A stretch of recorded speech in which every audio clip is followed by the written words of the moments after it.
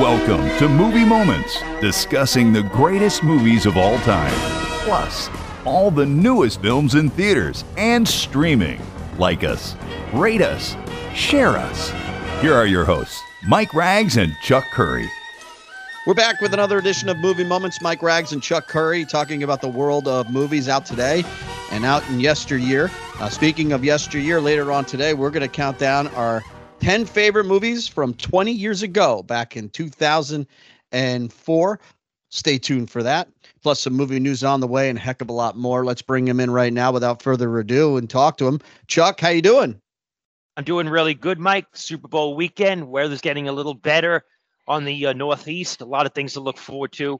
Let's get it going. You know, we've done this show in the past in honor of the Super Bowl, favorite football movies of all time. And you and I always seem to land on probably the longest yard, right? As the if you're going to watch a movie to get you pumped up for the game, that's the football game to watch, that final football game specifically. That is a great film. You know, actually, I was talking to somebody the other day about that film, and we're talking about audience participation films, movies you got to watch in a movie theater where the fans or the audience really got into it, yelling back at the screen. I was using an example of Beverly Hills Cop, bringing back some fond memories of 1984. But I got to say, and I'll ask you this question off the bat while you bring up that film. Is it sort of I know, you know, the longer we do this, obviously, the more time passes. And the reason we call the show Movie Moments is because it's a reflective program. And we do like looking back at what was. Do you think The Longest Yard is a completely forgotten film at this point? No, I don't think so. I don't think at all, especially since it's a sports movies. Sports movies are hard to be forgotten films because these are the movies people go back to a lot. Then you add in the fact that there's a whole other generation that probably discovered it, 30 years later with The Longest Yard remake by Adam Sandler. Not as good, but very watchable. So people want to go to the source material for that. And then you had a megastar, Burt Reynolds, in it too. So I think there's a lot of layers there that would keep that in the minds of many people to go back and watch. And it does stream a lot. If you go around these streaming services, it does seem to pop up and appear quite often. I don't think that would be a lost one, but something like We Are Marshall, another great football film, probably lost a little bit. There's a lot of lost football films out there that people like. The Best of Times with Kurt Russell. I'm a big fan of that movie, comedy with Robin Williams. So right. I don't think Longest Yard would fall into that category, but there are certainly some lost football movies or forgotten football movies. But Little Giants would be a fun one. What's that? Little Giants would be a fun one. Little Giants, yeah, right. Stuff like that. I think we have a show in our archives. If you guys want to go back, we did talk about it. It's one of our first shows, actually. Was our favorite football movies. So, all right, we're getting ready for the big game, just like everybody else is. So, and Taylor Swift, going to fly from Japan to the game, Chuck. Meanwhile, she's making, big time news as far as movie news goes with a release, getting ready to start streaming here in a couple of, I think about a month, right? It'll hit streaming services. Yeah, I mean, Disney released their quarterly report the other day. They made a few major announcements. One of them was that the Taylor Swift concert film, The Eras Tour, will start streaming on Disney Plus March 15th. The one caveat here, the announcement that 5 extra songs will be added to this. Yeah, I think that's really cool. And I also think, listen, it's great business for anybody to get into to do business with Taylor Swift. I think Disney has to be ecstatic the fact that they get to stream her concert film. I think when she probably announced that she'll be at the Super Bowl, the NFL executives in the boardroom probably jumped up and down repeatedly. I mean, not only that, they probably made amazing business for the NFL. They made it possible for her to accomplish this too. Let's face it, they're probably rolling out the red carpet and maybe even paying for her to get from point A to point B in such time. And Taylor's got some other stuff on Disney, but you almost think they're one and the same, a Disney fan and a Taylor fan. But I would imagine with this news, they're going to gain memberships in the next month before the debut of this movie too. So that's a coup for Disney Plus, as if they needed the coup. But listen, you got to do what you do to make the green, Chuck. And nothing's really going to make green this weekend in theaters. You got Lisa Frankenstein and Out of Darkness. They're re-releasing Pixar's Turning Red. But I don't think this will help Argyle in the least, though, to try to find an audience. Here's the numbers. Let's just, before we go to this week, which we have projections, go to last week. Argyle, which cost a reported budget of $200 million, directed by Matthew Vaughn, starring Henry Cavill and Bryce Dallas Howard, opened to $17.5 million here in the States. That is a very weak number. I mean, the reality is we don't like, you know,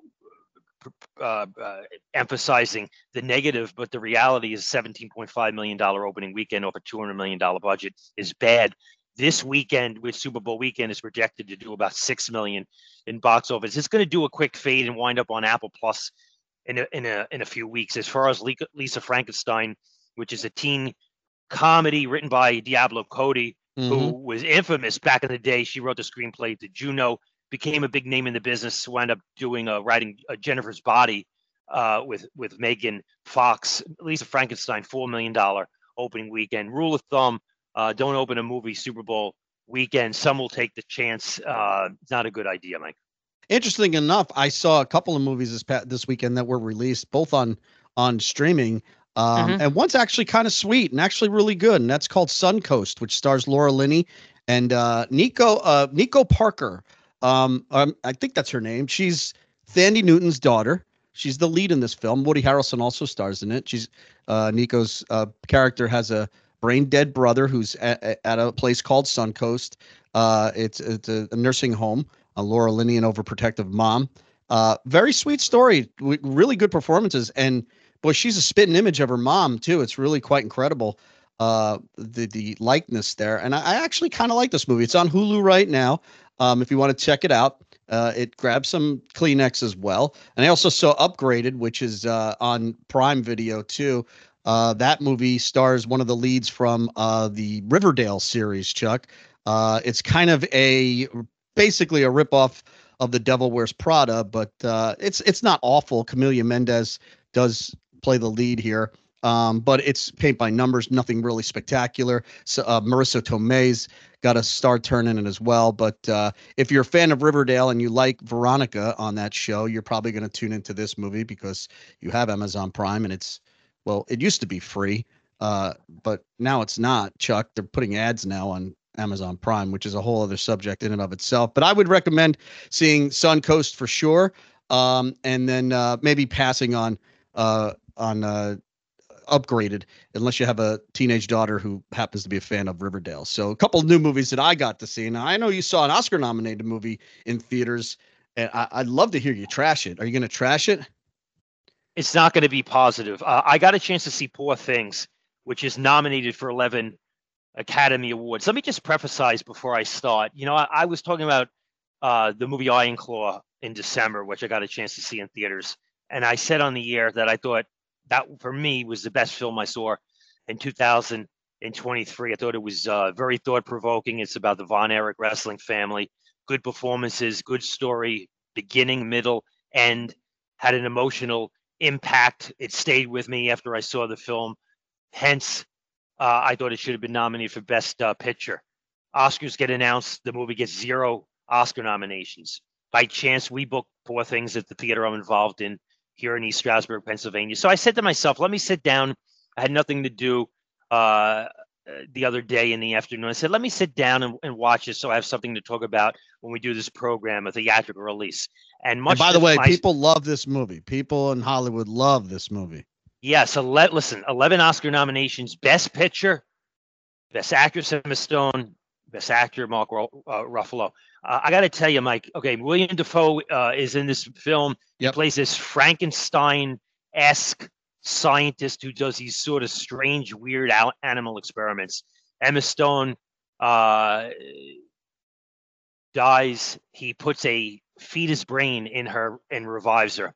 And her I'm hooked. Already I'm hooked. Her character arc throughout the 2 hours and 21-minute running time is to discover her sexual awakening.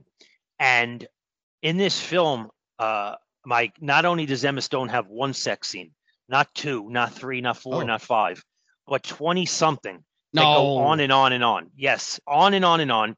And the last act. But I'm guessing these scenes are not played for erotica, right? They're played for something else. They're not. I mean, are they comedic? Are they? Okay. The movies being are they? They're not sexy. The movie's being billed as a comedy sci-fi genre, which is to me a weird concoction. I would assume in this film that the director and the cast believed, and I believe most of Hollywood believes, that this is high art. What I found watching this film, and I was perplexed. I was like, there were people who walked out in the audience. There was about 15 people watching. A couple walked out. One guy actually slammed the door of the auditorium halfway through. And I know at least 5 people who regular, moviegoers who've seen this movie and told me that they absolutely despised it and was shocked at it. It felt like I was watching, and this is the disconnect between a lot of the Hollywood base and the mainstream populace, which I consider myself mainstream populace when I watch a film. The disconnect is this. It felt to me like I was watching one of those 1980s or 1990s softcore porn films on basic cable with like really good acting. With really good acting. Yes, right. Ruffalo's really good. Her acting's really good. The art direction's really good.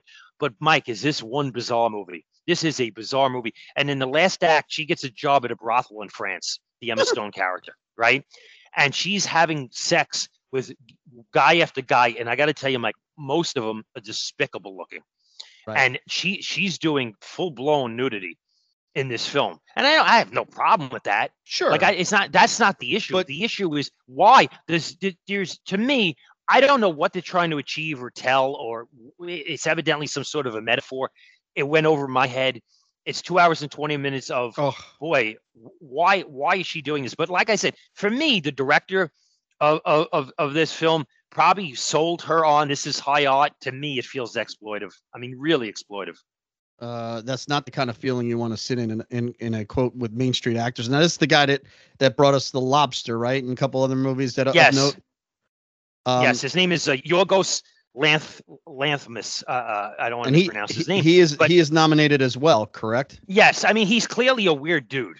Like he's into the avant-garde of high art of filmmaking. It's not my type of. It's not my thing, and I respect. But here's the thing: when I like, and the reason I made the comparison of my disappointment with Iron Claw not getting any nominations. When I go to the movies, I want to see a movie that has a story, beginning, middle, end. Some reason for its existence. I don't get the existence of this film. I don't get the 11 Oscar nominations. She's a favorite to win Oscar for Best Actress. She can act. I mean, she's good as an actress in this film.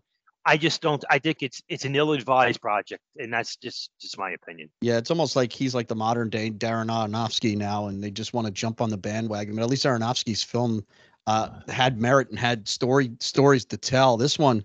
I don't get it. And I don't get her. I mean, she's a far cry from the Superbad and Easy A days. And even her turn in the Spider-Man movies. I don't, begrudge her for doing films like this. No, I don't either. I don't listen to each their own. I'm sure there's some people who like this. It's just, I think the majority of mainstream moviegoers who go into a theater to watch Poor Things will not like this movie at all, and a lot might walk out. Let's bounce into this. Let's go back to the Super Bowl. I was reading that the Super Bowl, to do an ad, a 30-second spot on the Super Bowl is going to cost $7 million this upcoming Super Bowl this weekend. And in terms of some of the movies that we might see coming attraction trailers to, this is not confirmed, but most likely Deadpool 3, which there is a rumor out there, Mike, that Taylor Swift could be involved as one of the cast members in Deadpool 3. I know she is friends with the lead actor's wife. Yes. They are best friends, so that could be possible. Now, there's a good chance we're going to see a coming attraction trailer to Twisters. Glenn Powell is going to lead the cast of that. I guess it's a semi-sequel. It's not a I don't even know what that means. What does that mean, semi-sequel? Well, give me an example of a semi-sequel. Well, the existence of the original film will be acknowledged in this film. Meaning, so it'll be a sequel. It's not a continuing story. No, you're not going to see Helen Hunt or any of the characters. Obviously, Bill Paxton passed from the first film. There's been no footage released as of yet, so this would be the first trailer released during the Super Bowl. Inside Out 2. You got 120 eyeballs watching this game on Sunday or more. You're a studio, Mike. You spending $7 million for 30 seconds? Probably, yes. I mean, it might be the most effective $7 million. I would agree. I think if you got the right vehicle. Yep. I think if you got the right vehicle, it's a great launching pad because you're going to create enough interest where millions, especially now in this day and age where people immediately go on YouTube and watch these trailers over and over. It's a good this will be the most watched Super Bowl ever because of the added Taylor Swift layer, where people aren't going to tune out. People only usually tune in for the Super Bowl ads, the non-football fans. Now they'll watch the entire game. You're going to have a captive audience for 3.5 hours. Yeah, I think it's worth $7 million. I got some other news. I just want to bounce into this story I was reading. Dakota Johnson, who's currently doing the rounds promoting a new superhero movie, Madam Web, which opens on Wednesday for the long Valentine's Day weekend, gave an interview, and she did a smaller film she talked about called Daddy-O, and it co-stars Sean Penn.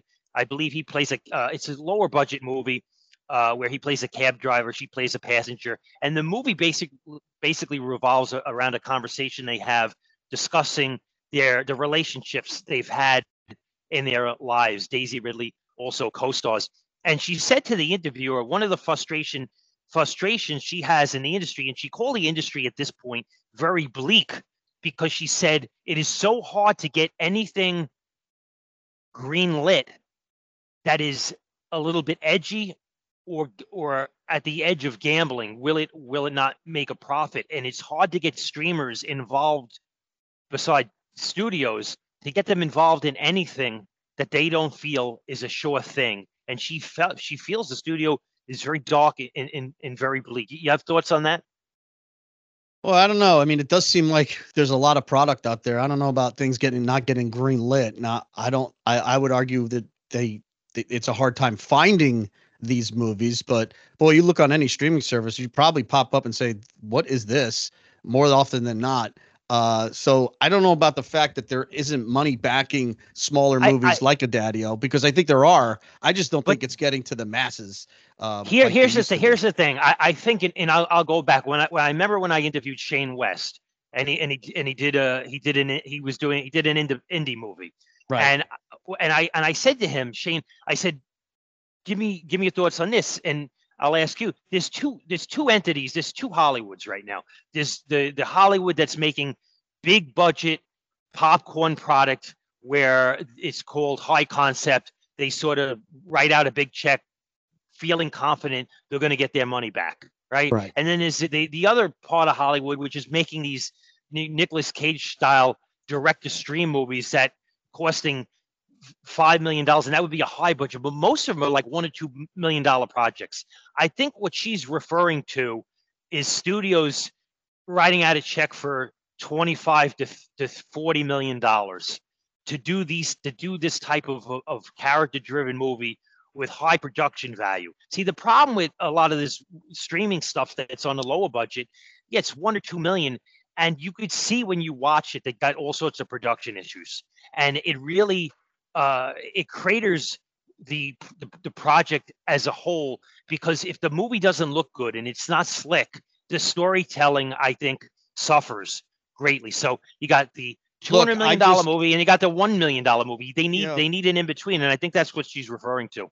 Yeah, maybe, but I would say the movie I just reviewed, Suncoast, is one of those in-between movies. You got bankable actors in it. You got a storyline that, like Little Miss Sunshine kind of storyline that used to make movies like that used to make money and studios used to get behind. You've got, Fox Searchlight bankrolling this film. Here's the problem, Chuck. The audience isn't going to – why would you put $40 million behind this movie when you put it out in theaters? Nobody's going to spend money on it. That's the problem. That's the disconnect. Yeah. The audience isn't going to the theaters because they've now been trained to watch these type of movies on a streaming service instead of having to go to the movie theaters to do it. So I don't blame theater owners, producers for not bankrolling a movie like Daddy-O, because it has zero shot at making a bankroll if it gets released theatrically and has a big budget behind it and all that stuff. I don't blame them there, unless this movie's incredible, which I doubt it is. But if it's two people sitting in a taxi cab for 90 minutes, it's not, already, why would you spend too much money on something like that? I don't know. I think it's a little sour grapes for her. Maybe.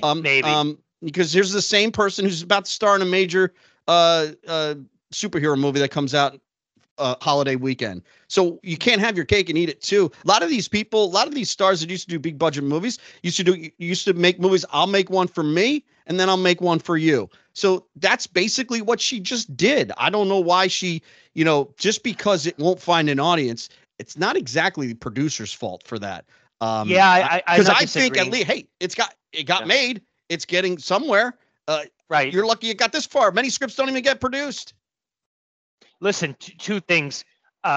When I brought up that storyline, what popped in my head. I know if you remember back in the day. Remember Siskel and Ebert championing the movie My Dinner with Andre? Yeah, about two people sitting at a dinner table, right? Yeah. And Siskel and Ebert single-handedly promoted that movie and sold it so hard to the American public that movie garnered word of mouth and legs, and that actually did very, very, very well theatrically. I think that day, as you said, it's over. Long I mean, gone. It is. It's just that's just the way it is. I'm not crazy about the state of movies right now, but I wouldn't blame this problem on movie producers. It might be a problem, but this isn't really they didn't create this problem. Let's go bounce into some movie news. I got some interesting stuff. Following the streaming success of the Predator movie Prey in 2022, director-writer Dan Trachtenberg, a guy who we're big fans of, he did 10 Cloverfield Lane, going to do another Predator movie for 20th Century Fox. This one's titled Badlands, which will take place in the future. Prey took place in 1719. There's reports they're going to do a sequel to that, but it appears that 20th Century Fox, which is still in existence, even though it's owned by Disney, has handed the keys to the Predator world or franchise to this director-writer Dan Trachtenberg, which I think is a good move. I think he's got talent. I like Prey. It was a streaming release on Hulu. It was the most watched Hulu movie in its opening weekend in that streamer's history. So I look forward to more Predator movies by this guy. I think he's very talented. All right, what's your next movie news? You have no. I didn't like Prey. I didn't think it was necessary. I don't think any of these movies are necessary anymore. Yeah, really. Wow, you become way too much of an naysayer. Kevin Williamson, you remember him, right? Oh yeah, loved him. Yeah. All right, he wrote Scream. He wrote Dawson's Creek. He cut a deal with Universal Pictures to do to be a creative consultant writer on a bunch of reboots that will become basically TV miniseries, and two of them. They're going to reboot Rear Window as a miniseries, and they're going to reboot David Fincher's The Game as a miniseries written by Kevin Williamson. Yeah, you have thoughts on that one? Well, I love that movie. I don't, Well, Rear Window's been done before. I mean, they did it as a theatrical movie, Disturbia, with Shia LaBeouf and David Morse, which was actually a really good film. So I could see why they would want to go back to the well, because I think that has a lot of possibilities. I mean, Williamson clearly, was a good writer. Again, all these people want to get involved in streaming. There's a movie on Hulu right now called Self-Reliance, written and directed by Jake Johnson. Very funny and appealing actor. It's basically a remake of The Game as it is, if you watch it. I'm a huge fan of the Michael Douglas, Sean Penn movie. I think it's underrated. I think many people might have missed that Fincher movie. You know how I feel about reboots, dude. It's just like, write an original script with a new storyline. Just I don't think like Rear Window, that has a brand. I don't think The Game is a brand. Much like I don't think Australia was a brand. So let's just make that into a miniseries and recut it. And people don't even know the difference. They'll think it's a new Nicole Kidman, Hugh Jackman movie because people are dumb. So I don't know. They are. How many people? There's probably about 25 to 30% of people think that's new content. Without even, realizing the truth. So, and we don't mean the people listening to this program. Why was Scream so good in its day? Because he wrote an original script that harkened back to the old days of slasher movies. Hey, Kevin, just do that. This week in movie history, February 8th, 1968. Good start. It's movie history. Good. Yes. Good start. Planet of the Apes, starring Charlton Heston, premieres in New York City. Now, I didn't see it when I was a couple years old. But I did see it in a re-release in the early 70s at the Avenue Movie Theater in Brooklyn, New York. I remember the place was packed, and I always remember that memory fondly. I absolutely adored this film. I can't. Did you ever see this movie in a theater playing as a re-release? I don't think so. I was just trying to think. of my first memory of this movie, and I really can't. One other one this week, believe it or not, Mike, in movie history, 50th anniversary of Blazing Saddles. When they did the premiere, they didn't premiere it. Listen to this. They didn't premiere it in a movie theater. They did the premiere in Los Angeles at a drive-in, and all the people who watched sat on horseback to watch it 50 years ago this week. One of the funniest, most influential movies of all time. What a year. When we talk about this all the time, Blazing Saddles and Young Frankenstein, same year, Mel Brooks. Life doesn't get any better for an individual than that. No, and Blazing Saddles, obviously many debate on social media whether or not a movie like that could even exist in this world right now. I say yes. If it's irreverent enough and funny enough, people will still laugh and be okay to laugh. They'll have their naysayers. Laugh. Here's the thing about comedy. This is the thing. It's sort of like when I walked out of Poor Things, I said to a couple people, "What'd you think?" And they wanted to say they liked it. And I said to one woman, I said, "Do me a favor, take a deep breath. Tell me you hated it." And she says, "Yeah, I did." Right? That's the way the human mind works. I give you an example. I was doing prep, right? Because I'm going to interview Scott Grimes, who's in the Peacock show Ted, right? So I watched the first couple episodes, and it's totally politically incorrect. Right. And I'm laughing because I love the two Ted movies. I think, listen, I just, for whatever Seth MacFarlane, he a lot of people say he's an acquired taste. Well, his taste works for me. It makes me laugh. Yeah. Right? Yeah. But the thing is, like when you're doing Schindler's List jokes, and he does a Schindler's List joke in the Ted Peacock series, and you say, the thing you said, like I laughed, but I say to myself, boy, he's got some gall going there, right? But the thing is, if it's funny, it's funny. If it's not funny, it's not funny. There's no point of doing an analysis on humor, right? Nope. I don't need to take my pen and paper and check off boxes. Should I have laughed? Should I not have laughed? Because people tell me I shouldn't laugh at this joke. If it's funny, I laugh. And it's subjective. I think it's funny. You can't tell me what I think is funny. So exactly. That's the bottom line. But all right, best bit in Blazing Saddles. What's your favorite bit? Well, my favorite line. I got two favorite lines. Sure. Mine is when they say, well, I can't say some of the line, but it does end with, "But we won't take the Irish." I just, for some reason. And then when they're in the Ku Klux Klan uniforms and Gene Wilder starts scrubbing his hand and then he flips it over, he goes, "Look, it's coming off." I think it's hysterical. Well, I love of course there's many, but those the quicksand scene is really funny. And the look on Cleavon Little's face is always funny. But I love the scene at the end when they walk into the movie theater and they're actually watching the movie. They're actually watching the movie. But like the poignant scenes of Gene Wilder just being like low key emotional, and it's so good. That movie is so good. And Harvey Korman going into the Chinese theater and he tries to show his student ID. I mean, just great stuff. Dom DeLuise with the dance number. I mean, the fact that he took that movie to those lengths at the end, shows you Mel Brooks had not a care in the world when he was making. Nobody's telling him how this movie's going to go. And that's the freedom. You can feel the freedom while you watch that movie. Yeah, because there's no woke.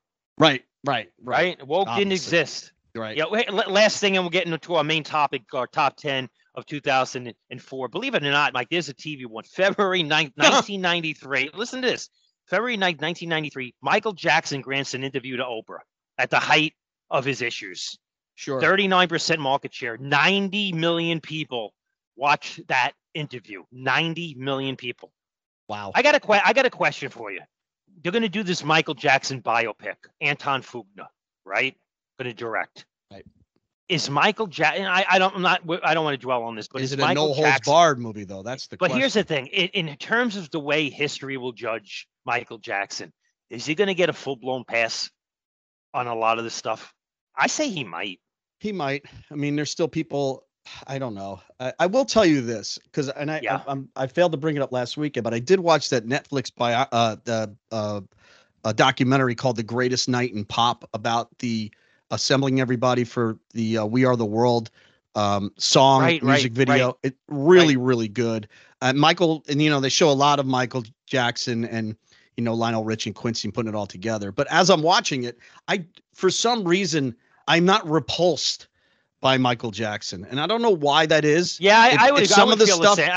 Some of the stuff that he did is true. It should repulse me, and I agree. It should evoke the same feelings I have for Bill Cosby. For some reason, it doesn't. And maybe it will over time. I don't know. But and by the way, it's a great documentary. And if you grew up in the '80s, you got to watch this because it's like a time capsule of everything that was great in music at the time. And that's what was so special about that song and that night. They got everybody together on the same night of the American Music Awards, and it's just really good. A lot of good Huey Lewis stuff too, and I grew up a big Huey Lewis fan and Cyndi Lauper. So it's on Netflix. It's the greatest night in pop. But for some reason, I look at Michael, and he's a big part of this movie, a big part of that night, and I just don't have that animosity yet. And I don't know if I ever will. I think the difference. I think in Bill Cosby's instance, I think the proof is hard. I think in Michael Jackson, there's so many. There's a lot of red herrings thrown out. So in terms of hardcore proof. And I think too, it's a little different. And there wasn't this big character switch like Bill Cosby. You wouldn't, in the minds of most people, while he was popular, you wouldn't picture him doing this. Michael Jackson was always a little wacko. Let's face it. Yeah, he's a weird dude who made great music. So this leap of faith that he actually liked little kids and being around them, while you were amazed by his talent, you kind of figure, well, this guy's not all. I mean, he turned white, for crying out loud. Yeah. So maybe that's not always. I don't know why. Which is not always the norm. No, it's not. I did actually get to see him in person once when he was. I mean, listen, I never lived in a house called Neverland. No, although I did like Peter Pan. And it's not like Macaulay Culkin screaming from the rooftops saying this guy was a weirdo. He never or Corey Feldman. Or Corey Feldman, yeah. Right. So maybe they're protecting him. I don't know. All I know is that it's a shame that he's not around anymore. Because I mean, listen. It's always, I mean, even the legacy that Bill Cosby now has is sad. I mean, it is sad. I mean, if we wish it wasn't true, right? I mean, we don't root for that. Who would root for that? It's terrible. Right. Well, not terrible. What you mentioned it was the year 2004 in movie theaters, where we saw the second Shrek movie make the most money worldwide in theaters. I don't think it's going to be on either one of our lists, but it also saw some big controversial movies like The Passion of the Christ, and then you had the first real climate change movie of all time. And I remember one of my memories is going to see The Day After Tomorrow at the Ziegfeld, and what's his name? Michael Moore was there in the theater watching it. It was the opening night. Yeah, tell me that. How many people? Was it packed? It was packed. It was good. And it was a normal crowd. I mean, there was some moaning and groaning because some of the dialogue and the politics in the movie do make you moan and groan. It was around my list. It didn't make my list. I would imagine it's probably on yours. No, it's not. It's right around. But I got to tell you something about that movie. That's one of those movies that has immense replayability. I mean, when you change your channels and day after, it's one of those movies like, oh, let me watch. And it works. It might be the last Roland Emmerich movie that isn't god awful too. I know you like 2012. Yeah, I get your picture. But this is the one that then he just went crazy after this with the geostorms and the just killing everybody on Earth. It got a little out of control. There are some elements of The Day After Tomorrow I really like Jake Gyllenhaal and Dennis Quaid. I mean, there's some good stuff in it. I think it's very rewatchable. I think the first half is excellent. The second half is very watchable. Not as good as the first half, but overall, I think it's a good movie. Well, let's go through our top 10 here, and I'll start. And I will say National Treasure almost made my top 10. That was my last cut that I had to make. And the only reason I made the cut is because of the guys from South Park. I could not leave Team America World Police off my list, Chuck, at number 10. The Marionette movie, it plays today as well as it played 20 years ago about how stupid America can be sometimes. And they expose how dumb we can be. And it's a very, very, very funny movie. If you want to see marionettes have sex, throw up, do everything rude and crude you could possibly imagine, watch Team America World Police, and it's still very funny. We talked about this last week when we were talking about the holdovers, but Alexander Payne and Paul Giamatti teamed up first in Sideways. That's my number 9 movie. Great movie about a middle-aged man coming to terms with his love life and his love of wine. My number 8 could be the funniest movie of the year, and it holds legs. Dodgeball, a true underdog story, is my number 8. I loved it when it was in theaters. It's played well for 20 years. It's found new audiences along the way. If you can dodge a wrench, Chuck, you can dodge a ball. And there's a really funny performances in it. Maybe one that stands out the most is Jason Bateman at the end is really funny as one of the commentators of the dodgeball game. Very ridiculous William Shatner and Chuck Norris cameos. This is a very funny movie, Chuck. I love Dodgeball. With Vince Vaughn and Ben Stiller. My number 7, I always have an animated one in there, and it's Brad Bird's The Incredibles. He would go on to do the Mission Impossible Ghost Protocol, but before he was doing that, he was making a really good animated movie with a great score by Michael Giacchino. The Incredibles stars Holly Hunter and Craig T. Nelson. Of course, Samuel L. Jackson as well. It spawned a sequel. It spawned a roller coaster out in Disneyland. The Incredibles is one of Pixar's best. And my number 6 is the third installment of the Harry Potter movies. It was the second biggest grossing movie of the year, and it's the best Harry Potter movie, and that's Harry Potter and the Prisoner of Azkaban, with Gary Oldman popping up in this one as that prisoner. This one's dark. It's got depth. It's got great performances. It's got Alfonso Cuarón as your director, and that's probably why it's got so much stuff. Of course, he did Children of Men and Gravity. It's regarded as the best Harry Potter movie. It is the best one, and even rewatching them all, this is the one that really stands out as really having some depth. So there's my 10 through 6. It's Team America: World Police, Sideways, Dodgeball, A True Underdog Story, The Incredibles, and Harry Potter and the Prisoner in Azkaban. And that is a great start to a really good movie year. It's a great movie year, and some of them are on my list. Team Police. I got to tell you, when I saw that movie in a theater, Mike, I remember I was buckled over. My sides were hurting. I was laughing so hard. And there's only a few films in the last 20 years that made me do that. Sacha Baron Cohen has made me do it. A few of those, that hotel sequence in, oh my God, it was just like I almost vomited walking out of the theater halfway through. Just like, but Team Police, really good. Here's my 10 through 6. Number 10. It didn't make your list though. Team America? right on the outside. You know, there's another movie on the outside was that George C. Scott film Hardcore was on the outside of my top 10. You don't see movies like that being made anymore. My number 10, 13 going on 30, Jennifer Garner. I remember watching this in the theater, looking at her on the big screen saying, you know what? This is the next Julia Roberts. This movie's going to make a fortune. She had a good career, may not be Julia Roberts, but certainly extremely likable. And this movie was not a massive hit, but it was a hit. A very, very nice movie. Yes, Mark Ruffalo. She just got a star on the Hollywood Walk of Fame, and he helped introduce her. So evidently still very good friends. I find this movie to this day extremely enjoyable. Plays very, very well. That's my number 10. Number 9, I went with Dodgeball, the movie. Also, Ben Stiller, Vince Vaughn. This movie is all silly, but it is funny as and all it's held funny. up. I wish they made movies.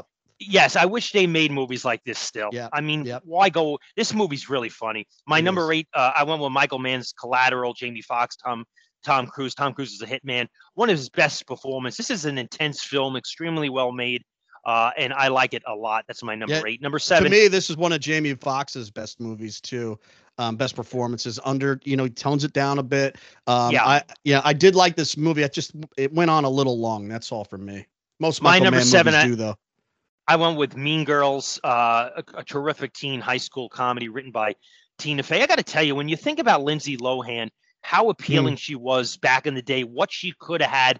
She had literally the world at her hand, working with Disney, being the main Disney attraction at the time, and then basically, self-imploded. But Mean Girls, I think, will stand the test of time as a generational entertainment. So that's my number 7. Number 6, you'll be surprised. It is The Incredibles.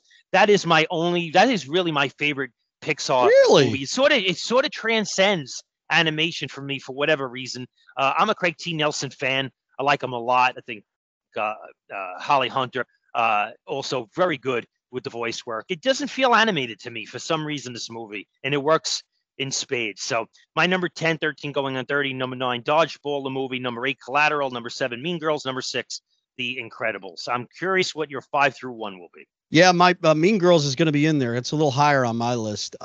My number 5 was really a love story that took America by storm and introduced us to Ryan Gosling, for sure. And I love The Notebook. I know it's cliche. I know it's a 5 Kleenex movie that everybody it's schmaltzy as all hell, but it tells a great story, and the performances, yes, by the young stars are really good. Don't get me wrong. And Ryan Gosling is fantastic in this movie, and he's spawned a great career. I did love Rachel McAdams, but I was more drawn to the James Garner, Gina Rowlands, just that story pulling you through the whole movie about where they get to, and the revelation at the end. I had powerful. Very recently, I mean, not that, maybe within 5-10 years of losing my grandmother to dementia and Alzheimer's, and to have that, my mom, in my mind, always loved James Garner, right? Always. Probably him and William Holden were her two favorite, heartthrob, gotta have guys. So to have him be in that role with Gina Rowlands, growing up with her too in the theater, it just hit me very hard. And the story pulls you through. It's cliche, and I know it becomes a punchline to some people because of how much of a love story it is. But I'm sorry, Chuck, this movie works, and it works big time. I love The Notebook, and it's my number 5 movie. Nick Cassavetes, obviously Gina Rowlands' son, directed the film. It's actually my number 2. I remember sitting in the theater. Listen, when I remember walking into a theater with my wife in 2004, and we watched this movie. I had no expectations whatsoever. I mean, I didn't know who Nicholas Sparks was. I certainly didn't know who Rachel McAdams or even Ryan Gosling was. And I got to tell you, when I watched the film, I remember saying to myself, looking at Rachel McAdams, all the intangibles, she's beautiful, but she's a heck of an actress and very appealing.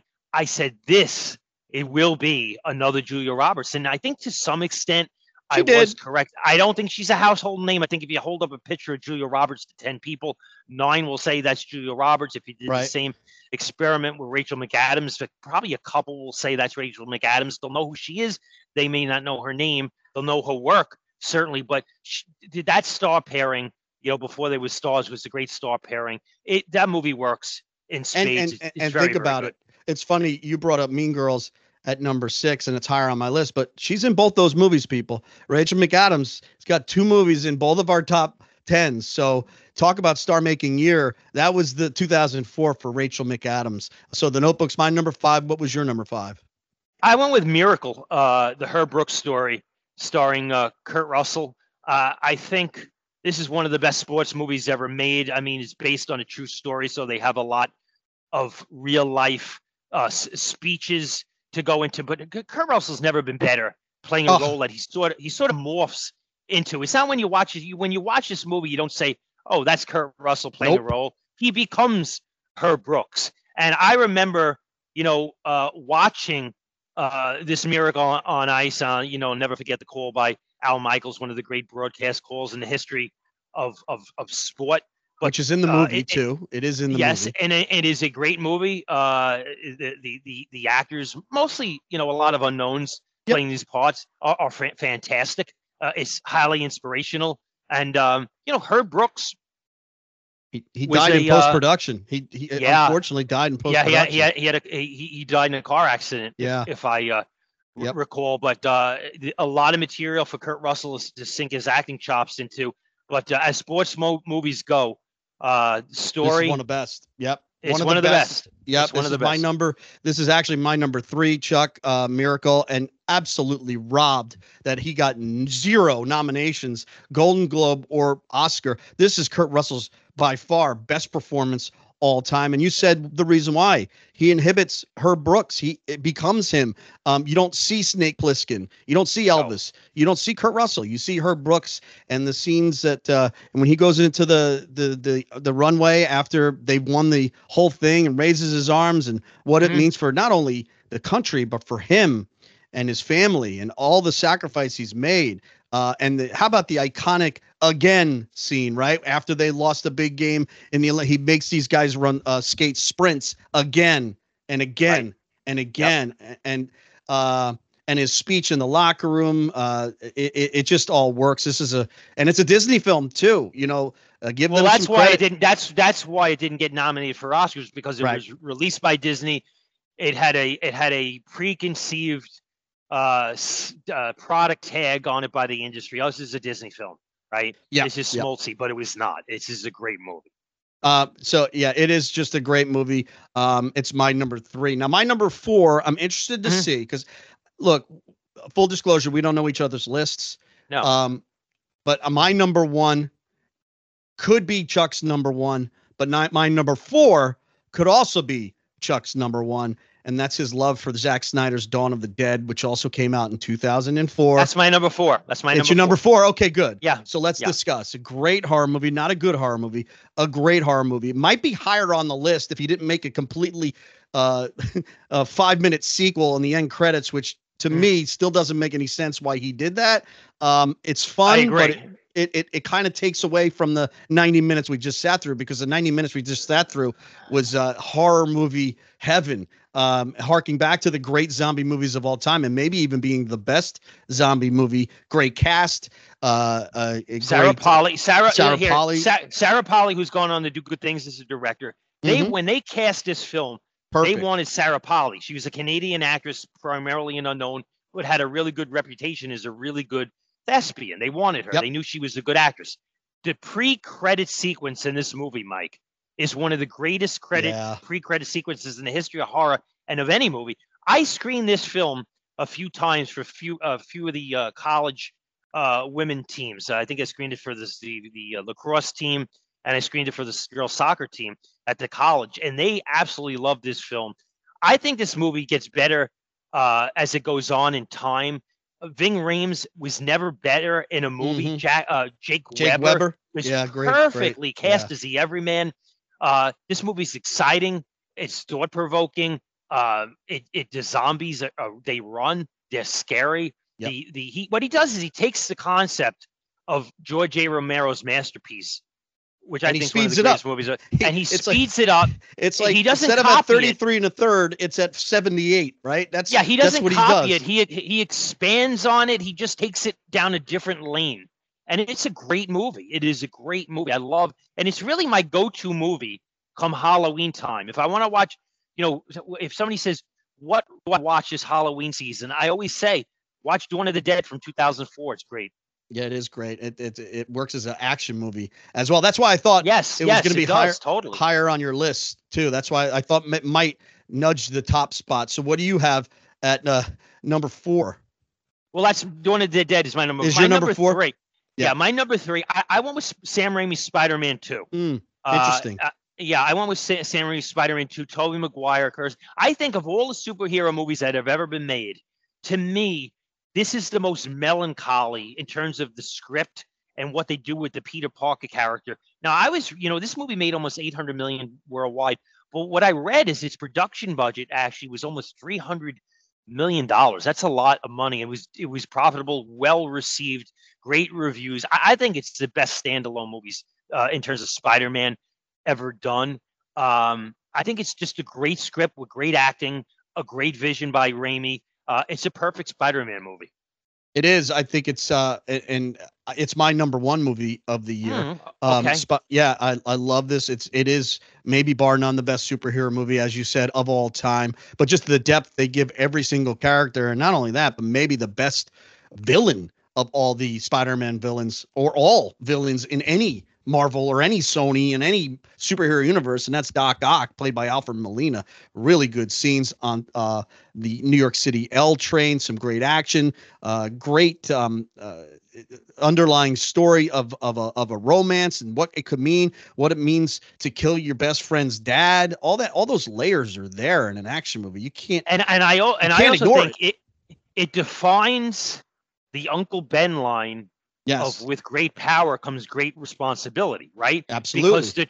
Because in no Spider-Man movie did they ever bang the nail with the hammer into the plywood of there's a trade-off to everything, right? Yep, absolutely. And this movie defines life trade-offs. He has the power, but the trade-off is his life is somewhat sad, and in this movie, the script defines that. And Tobey Maguire plays it perfectly. Some people thought he might have been too old for this role when he got it, but no, I love him.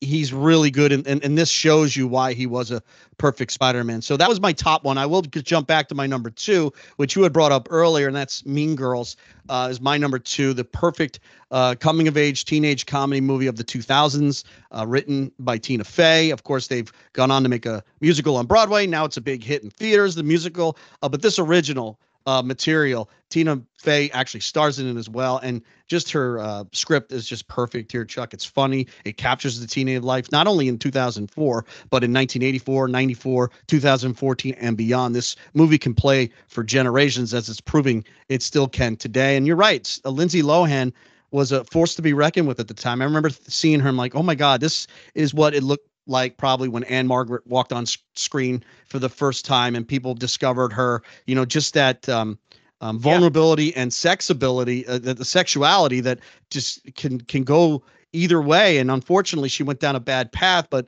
she's a very appealing person on screen. She could be in a Herbie movie, and then she could be in this type of movie. She could be in Freaky Fridays, and she could be in this type of movie. She showed a lot of range, and unfortunately, she's still around, still doing some stuff, but it's a what could have been. But I don't want to hark on that too much because this movie is really, really good and very funny, very biting. And it reminded me of when I saw Heathers for the first time, Chuck, in the 80s, is that type of teenage movie that really nailed the angst of what it's like to be a teenager in a high school. Good stuff too, and a very good turn by Lizzie Kaplan very early in her career in this film too. Yes, I agree. So this is Mean Girls was my number 2. So I'm interested now. You're 2 and 1. What could they possibly be? Well, 2. Well, you got Notebook at 2. So what is your favorite movie of 2004? It's not obvious. I thought it was going to be Dawn of the Dead. No, it's $1 Million Baby. Oh yeah, you like that movie? I forgot. Jeez. Won the Oscar. Bad. I don't know if you remember. I didn't know if you remember. It actually won the Oscar for Best Picture, directed by a guy named Clint Eastwood.